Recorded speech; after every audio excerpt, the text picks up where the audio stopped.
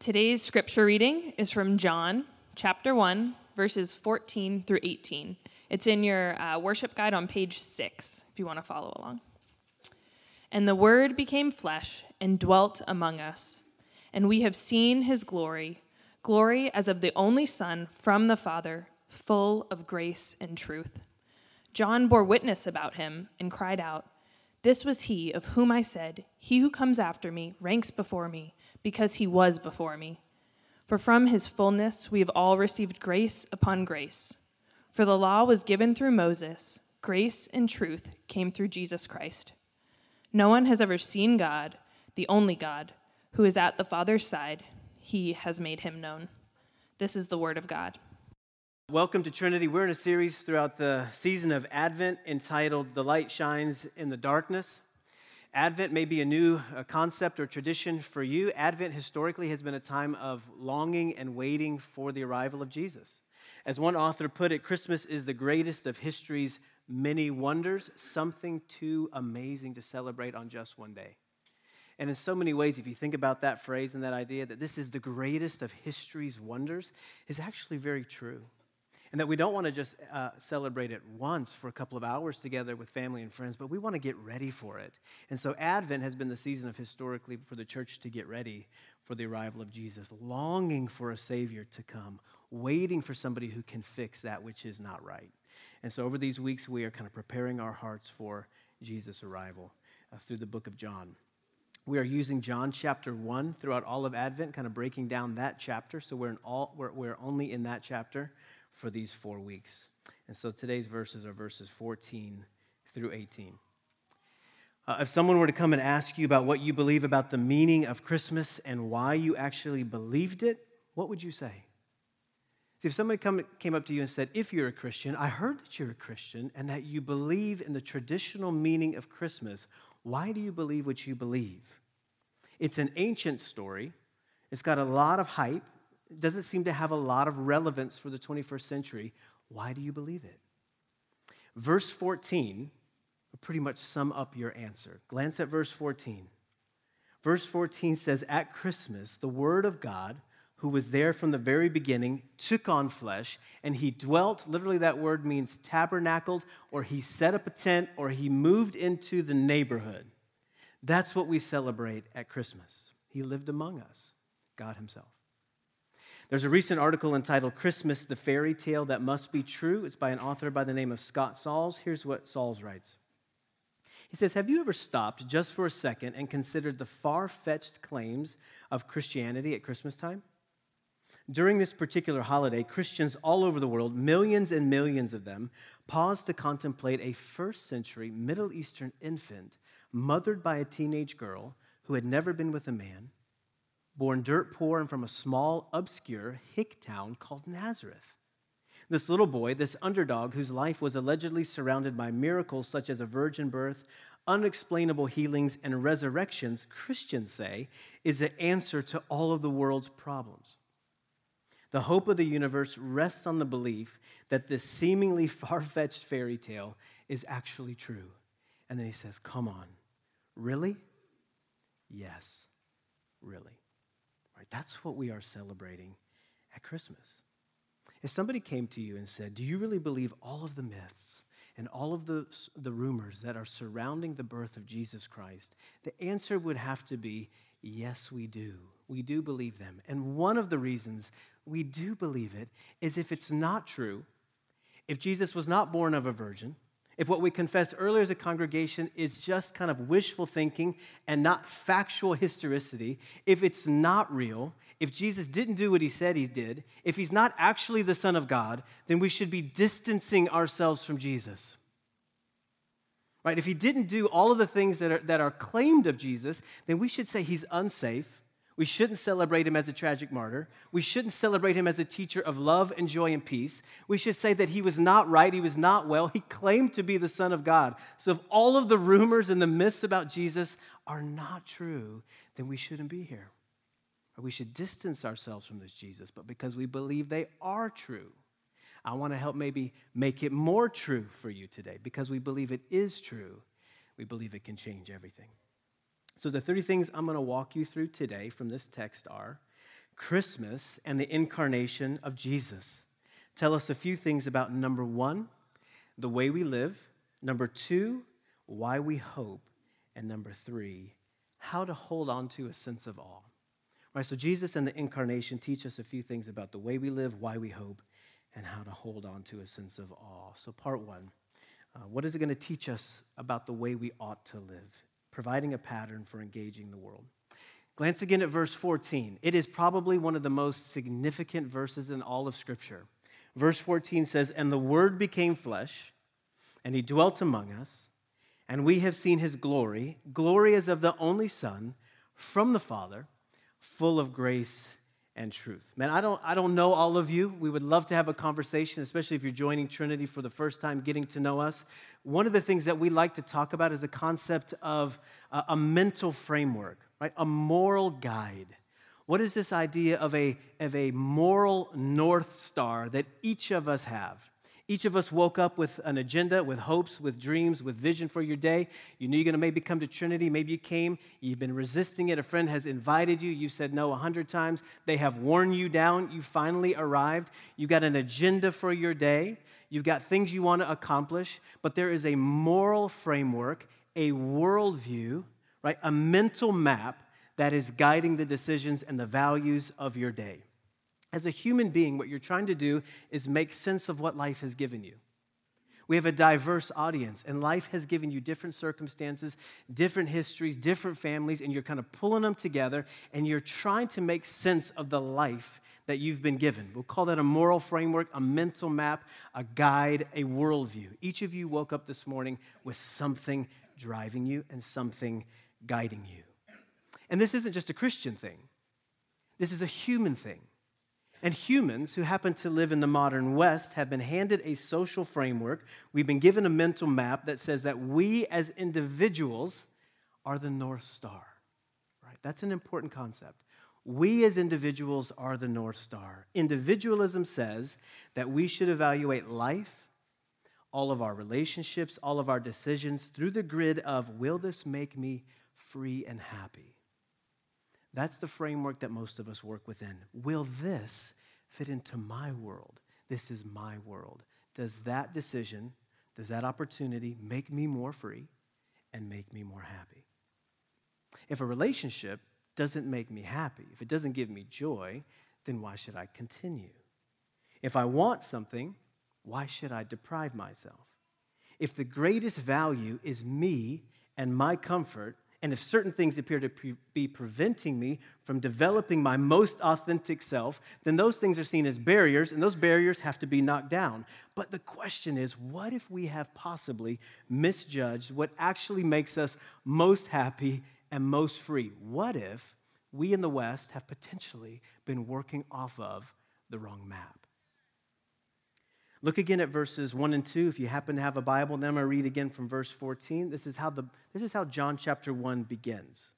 John tells us, in the beginning was the Word, and the Word was with God, and the Word was God. And then if you jump to verse 14, I read it a moment ago, he completes that thought that he began at the very beginning by saying, and the Word became flesh, and he dwelt among us. And this is important. And we have seen his glory. Now let's just ask this question. What glory did John and others see when they looked at Jesus? For John, if you were to study the book of John, the climactic moment of glory, as John explains this person named Jesus, is when Jesus is lifted up, but not upon a throne, is when he's lifted up upon a cross. When John writes his gospel and the story of Jesus, when he talks about the glory of Jesus, he's actually talking most frequently about the cross of Jesus. That's very important to know about this author. He goes, we've seen his glory.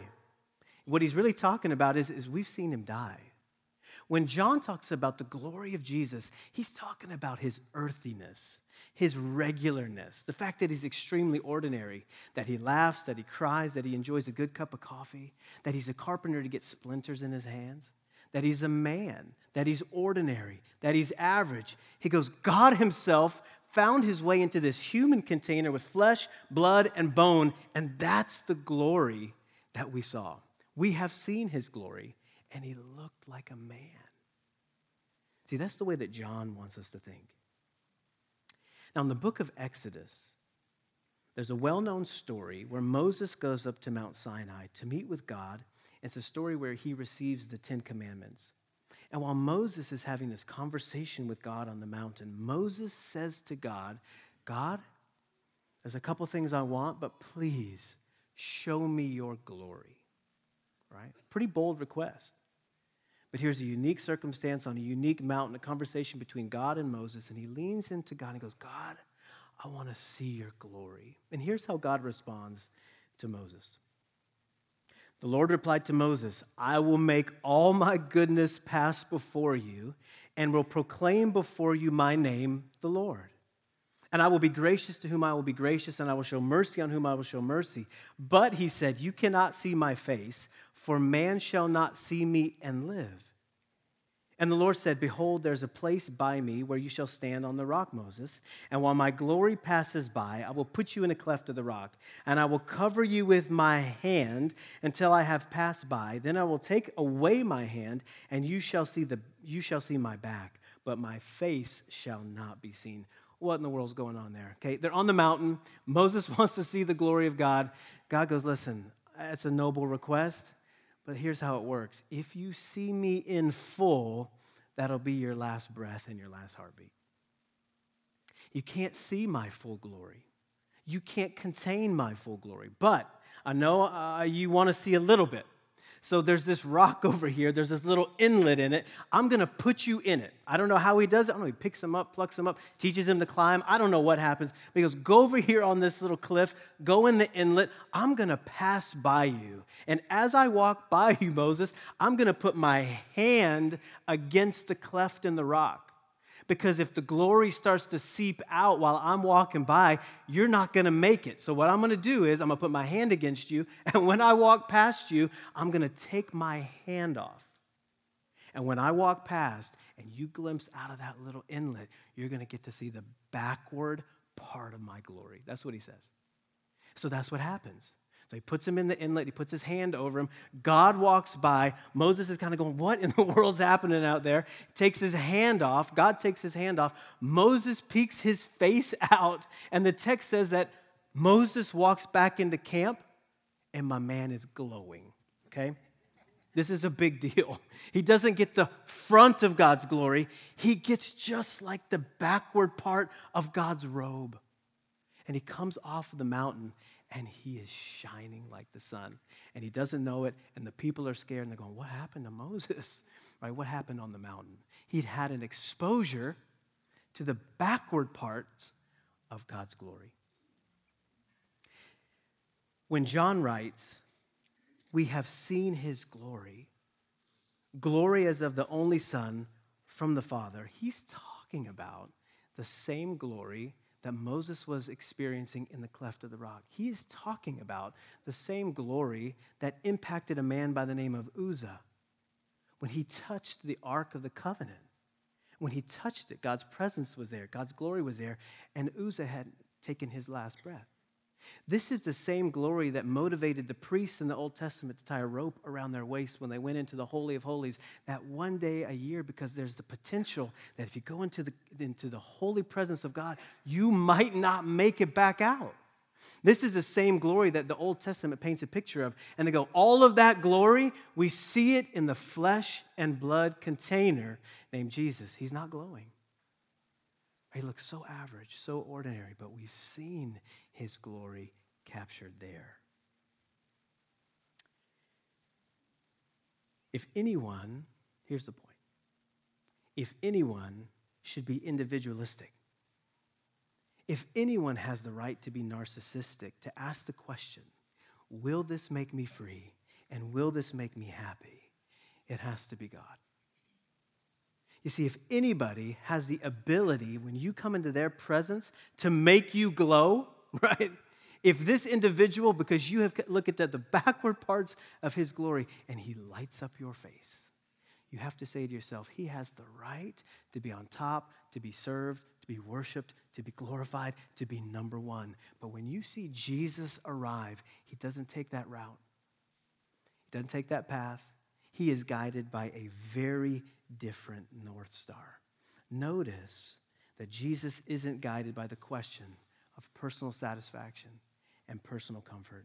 He's not asking, how could this make me happy? Will this fit into my world without a major inconvenience? No. Jesus and the arrival of God's Son is guided by a different principle altogether, and it's the value of adjusting your world for the sake of somebody else. This isn't, how can you fit into my world? This is, how can I adjust my world to suit yours? And see, and that is the principle of incarnation. That's what Jesus is doing. I mean, he is the grand individual who says all that comfort, all that happiness, that's secondary. He says, I've come to give. Right? I've come to display what it means to be truly human. At Christmas, God adjusted his world to meet us in ours. Christmas says that we can never reach God on our own, that there's no religious deal that we can make. We can't swap good deeds and moral behavior for a heavenly reward. And so God steps into our world to win heaven and a whole lot more, offering us life with him as a gift and not a wage. The incarnation is a decision to adjust your world for the sake of somebody else. It is a downward movement. Here's how C.S. Lewis put it. He says, in the incarnation, we catch sight of a new key principle, the power of the higher, just as insofar it is truly higher, to come down, the power of the greater to include the less. When you take a brief look at the ministry of Jesus, you notice that he has maybe an intriguing, ironic ministry. He is spending time with people that you would not expect him to spend time with. He has dinner with a man by the name of Zacchaeus, and the moment he says yes to Zacchaeus, he gets flack, he gets pushback. Why would you have a meal with him? Because a meal with him means friendship. You notice that there's places and times where Jesus has an agenda. He's going to the big city. He's got people he's trying to love. He's got sermons he's got to give. But when he hears the cries for help and the cries for mercy, Jesus always stops. There's an individual who can't see. And what you see in the narrative of Jesus and the story of Jesus, he gets down in the dirt with an individual. He makes kind of a mud solution out of his own saliva, sitting in the dirt with this blind man so that he can heal his eyes. Jesus spends time with children, even though he is literally the most important human being on the planet. This backwards, upside down, totally intriguing, unique ministry of Jesus, guided by this principle called incarnation. The principle of the higher coming down, the power of the greater to include the less. And if Jesus is truly the Word made flesh, if he's the Word that was in the beginning, and as the Bible teaches us, if you were made in the image of this God, that when you catch a glimpse of who Jesus is, how he lived, how he loved, the principle by which he guided his entire life, his North Star, if you're made in the image of God, then you have to say there are profound implications for the way in which I'm supposed to relate to other people. I'm made in his image. Look what he did. Look how he lived. Look how he loves. I'm supposed to be like him. Right? In simplest terms, what this looks like is the best version of love that we can find. That's what incarnation means. God became a man in order to show us what love looks like. And what does love really look like on the ground? John tells us 2 times. Look at verse 14 and verse 17. He tells us twice. In verse 14, he writes, "We have seen his glory. Glory as of the only Son from the Father, full of grace and truth." And then he goes on to say in verse 17, "For the law was given through Moses, grace and truth came through Jesus Christ." He says it twice. He goes, here's the principle of the incarnation. You want to know what it looks like? Truth and grace. The life and ministry of Jesus could be characterized by this perfect balance of grace and truth. But we are not talking, this is very important, we are not talking about a 50-50 split. 50% of the time he's gracious, 50% of the time he's truthful. Perfect balance. In the life and the person of Jesus, what you have is 100% gracious, 100% truthful, 100% of the time. And what people found in the person of Jesus is that he was irresistibly attractive. They've never seen that before. You've never experienced that before. The world had never seen it. Somebody who could live like this. Truth without grace is fundamentalism, and it doesn't warm your heart.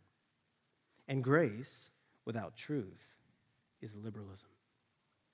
Culturally, we don't understand the combination of the two. Culturally, we bend towards one or the other. Generally, we bend towards all grace, no truth in our modern moment. All grace, no truth. I want what I want. Don't tell me I can't be happy. I need you to condone all of my decisions. Don't condemn anything that I've decided. I need grace upon grace upon grace from you. It doesn't matter what I'm choosing. It's my life. It's my freedom. It's my authentic self. I want grace from you. You end up giving me a little bit of truth. I bristle and I push back. Oftentimes in the church, though, we've given the opposite. We have consistently given all truth, no grace. And people have assumed that Christianity equals moralism. We are more moral than we are enlivened by a sense of God's goodness, the beauty of the gospel. We have become more moral. We love truth. I'll tell you truth. But where's the grace? See, the ministry of Jesus was this perfect combination of both. One example, and let me move on. John chapter 8, very famous story of Jesus having a confrontation with some religious leaders. They bring a woman who's been caught in adultery to his attention. They want to know what Jesus thinks of this woman, what he should do. What do you recommend, Jesus? They essentially wanted to trap him and catch him, so they question him. But Jesus did not play by their rules. He essentially says to these religious leaders, who of you in this audience who've carried all these stones here, which of you is without sin? Let that person throw the stone first. And so they see Jesus. He's writing something in the sand. We don't know exactly what he's writing, but the story clearly tells us that one by one, those individuals who brought the rocks, brought the woman, they, in a sense, dropped their stones, and they walked off, and they left the stones. This is a tragedy. They left the stones with the one person who was without sin. Jesus just said, he who is without sin, he can cast the first stone. They left the stones with the one guy without sin. And he doesn't pick him up. He doesn't condemn her, but he enters into her world. He has a conversation with her. Probably talks about her life, but he forgives her, number one. Doesn't throw the stone, but he throws her love. But then on the other side of it, what does he say as she exits the scene? He says, go and sin no more. Which one was it? Was it truth or grace?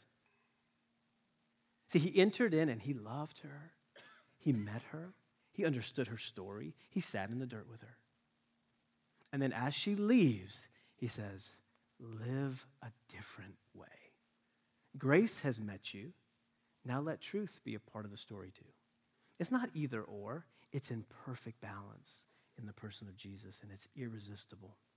Some of you may be saying to yourself, you're telling me there's all sorts of implications for the people around me, the situations around me at work and at home, and the answer is yes, resoundingly. Incarnation and love that looks like this has profound implications. Some of you may be saying, but you don't understand. The people around me are so difficult. Let me just say this, but so were you, right? So am I. The cross looks me in the eye and says, Jesus had to lay down his life for me. I'm not easy. I cost the life of God's Son. So when we think about entering into difficult situations, difficult people, balancing grace and truth, and incarnating into their world, we kind of bristle. But the gospel says, look deeply and see that there's a resource for you so that you can enter into that world too. Don't get worried. The bulk of my sermon, 3/4 of it, is point 1, all right? Point 2 and 3 are much shorter. Christmas and the incarnation talk and teach us about, number 1, the way we're supposed to live. Incarnation, the principle of the higher towards the lower, right? Entering in with grace and truth. Number 2, it teaches us about why we hope. Hope can be defined as wanting something to happen or to be true, and usually having a good reason to think that it might. Usually having a good reason to think that it might. Now, we all hope for a lot of things in Southern California. We hope for snow on Christmas. It's not going to happen. We hope for peace on earth. Some of you are hoping that a certain girl will say yes to coffee. Some of you are hoping that a certain guy won't ask. There's all sorts of things that we are hoping for this season.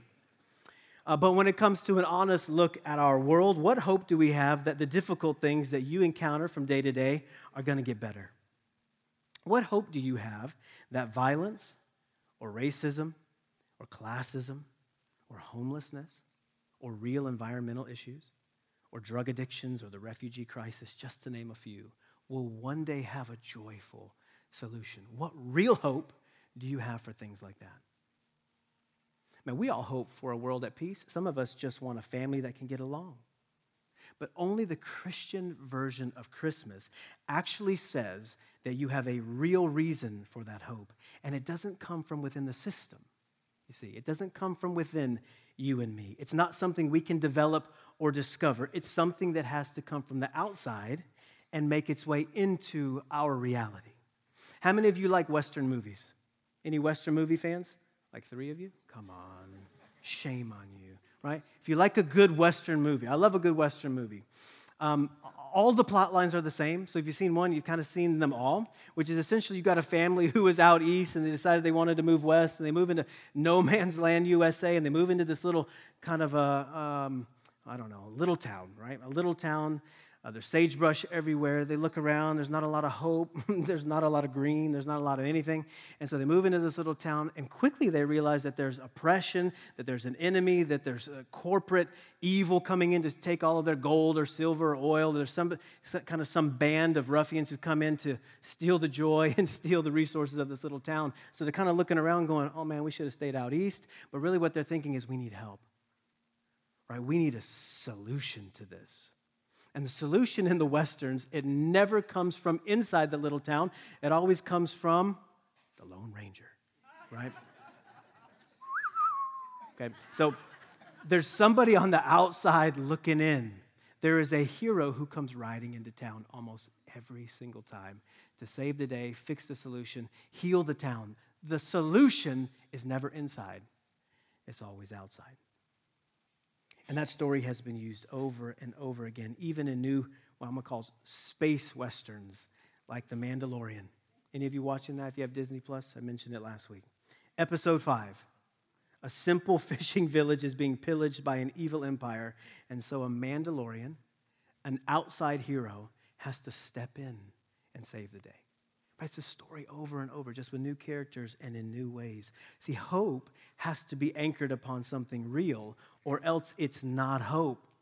It's wishful thinking. And John writes his entire book, his entire gospel. It's chock full of reasons to hope.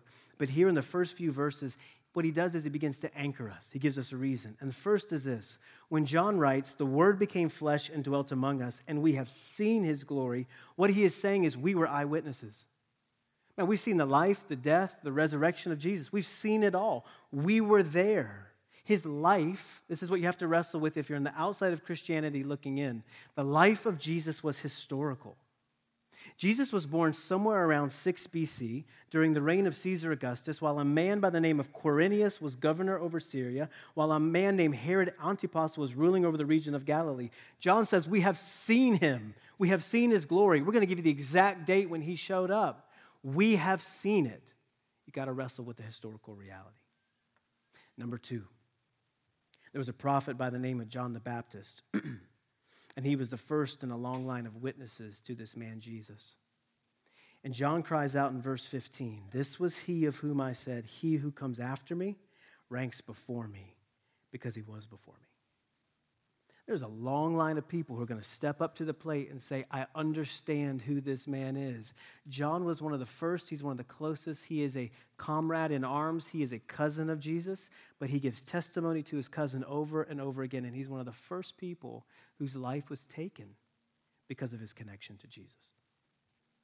Thirdly, this is very important. Jesus can accomplish what the law never could. Listen to that. Jesus can accomplish what the law never could. Glance at verse 17. John writes, "For the law was given through Moses, grace and truth came through Jesus Christ." According to Christianity, the law was a gracious gift that God gave to humanity, but the law could never change anyone's heart. Never. And so when the heart changer comes onto the scene, the law has a different place. It doesn't mean the law doesn't apply, but it has a different position in our lives. And what happens is when Jesus comes onto the scene, John writes, the reaction is grace upon grace. The result is grace upon grace. Jesus is here, right? Grace upon grace. And then lastly, when John says that the word dwelt among us, the literal translation, as I said at the very beginning, says that this word tabernacled among us. He pitched his tent. God moved into the neighborhood, and he really had no plans of ever leaving. When our family lived in a different neighborhood, when we lived in Mira Mesa, one of my close friends came to town. He was from Boston. I think he was going to do a small retreat when I was working with college students for a couple of years. And he came from Boston, flew into town. He got a rental car, drove up to the retreat site. He came back into Mira Mesa, into that part of San Diego. We're probably about an hour from taking him to the airport. We stop at the gas station, and I hop in his little white car. Still remember the car clearly. And I said, hey, let me go fill up the car for you. So I hop in, backed it up. I'm an incredible driver, but I did hit that big metal thing that's right there by the gas pumps. You know, they're not supposed to be there. So I started backing up, and I nailed it with the bumper. We're about to return the rental car. How many of you ever get the insurance on the rental car? It's always decline, right? We always decline the insurance. I needed it that day. And so I backed his car. I'm not even on his, probably, I don't know what they call the contract, right? He's going to have to say, he backed it into this. But I said, guess what? My neighbor has a side gig, and he is a bumper repair specialist. Have no fear. And so we take the car over to my neighbor, knock on his door, and say, hey, man, I'm a really good driver, but I backed into this gas station thing. And he said, man, I got you. He goes to work. Takes him 35 minutes. He got one of those suction cups, pops it out, a couple of scratches, fills them in. I threw some dirt on it, kind of smeared it. That's the type of pastor I am. And so then we took it right back. Nobody asked one question. Hallelujah, right? Okay.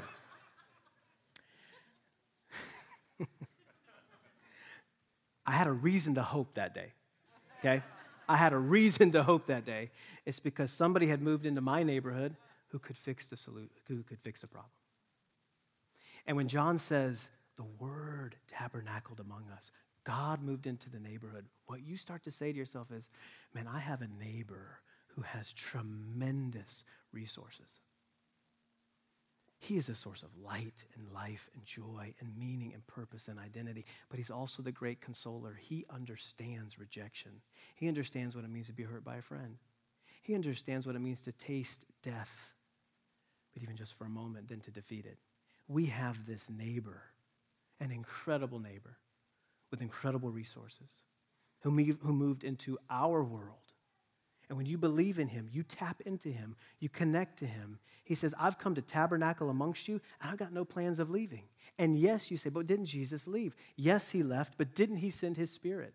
And isn't he said, I will be with you forever? Didn't he say, I will be with you, never leave you, never forsake you? I am Emmanuel, God with you. This is the resource of Christmas. All right, this is what we long for, and we have it in part, but we look forward to it in full. What an incredible neighbor. That's why we hope. Now, my last part, how to hold on to awe. What I'm going to do is I'm going to read a quote for you, and then I'm going to close it. Okay, this is a longer quote, but it's a beautiful quote from Dorothy Sayers in her book entitled Creed or Chaos, written back in 1995.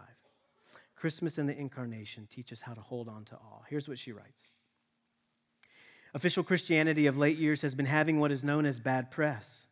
We are constantly assured that the churches are empty because preachers insist too much upon doctrine, dull dogma, as people call it. The fact is the precise opposite. It is the neglect of dogma that makes for dullness. The Christian faith is the most exciting drama that has ever staggered the imagination of man, and the dogma is the drama. The plot pivots upon a single character, and the whole action is the answer to a single central problem. What think ye of Christ? The church's answer is categorical and uncompromising, and it is this: that Jesus, Bar Joseph, the son of Joseph, the carpenter of Nazareth, was in fact and in truth and in the most exact and literal sense of the words, the God by whom all things were made. His body and brain were those of a common man. His personality was a personality of God, so far as that personality could be expressed in human terms. He was not a kind of demon pretending to be a human. He was in every respect a genuine living man. He was not merely a man so good as to be like God. He was God. Now, we may call that doctrine exhilarating, or we may call it devastating. We may call it revelation, or we may call it rubbish. But if we call it dull, then words have no meaning at all. That God should play the tyrant over man is a dismal story of unrelieved oppression. That man should play the tyrant over man is the usual dreary record of human futility. But that man should play the tyrant over God and find God, a better man than himself, is an astonishing drama indeed. Any journalist hearing of it for the first time would recognize it as news. Those who did hear it for the first time actually called it news, and good news at that. Though we are apt to forget that the word gospel ever meant anything so sensational. Here's my question as I close. What will help you maintain a sense of awe over the greatest news that the world has ever heard? And I think you only have to ask one or two questions. And the first question is this: why did the Word become flesh? Verse 14. And the resounding answer is, for you. For you. Now listen, not for us. Don't make it generic. For you. Why did God lay aside his royalty? Why did he come in the form of a servant? Why did he willingly die? And the Bible's answer is that the Creator became a man for you. You have to sit in it for a moment now. For me? Not just us? Yeah, for me. Right, and that's where the awe comes from. You sit in that long enough, you talk to people about that, you hash that out in community, and your life can be so different. God loves you so much, they sent Jesus for you.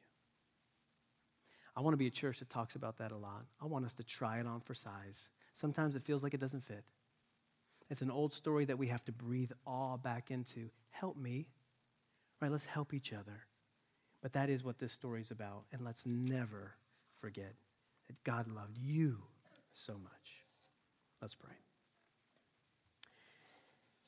Oh, Lord Jesus, it's easy to fall into what Dorothy Sayers called dull dogma. But Christianity is too profound. It is the greatest drama the world has ever seen. If it's true, it changes everything. If it's not, we should run. But if it's true that God wrote himself into our narrative, that he became a man so that our lives could be different, so we could be forgiven, so that he could achieve heaven for us and give it as a gift. And not just heaven, but life right here, right now, on earth can be different. Because of Jesus, man, what a story. Oh, Lord, would you breathe awe into me? Because awe is the seedbed of worship. And I woke up this morning and I'm going to give worship to all sorts of things. You might be one of many. But I want a heart that beats solely for you, because your heart beats exclusively for us. What kind of God are you?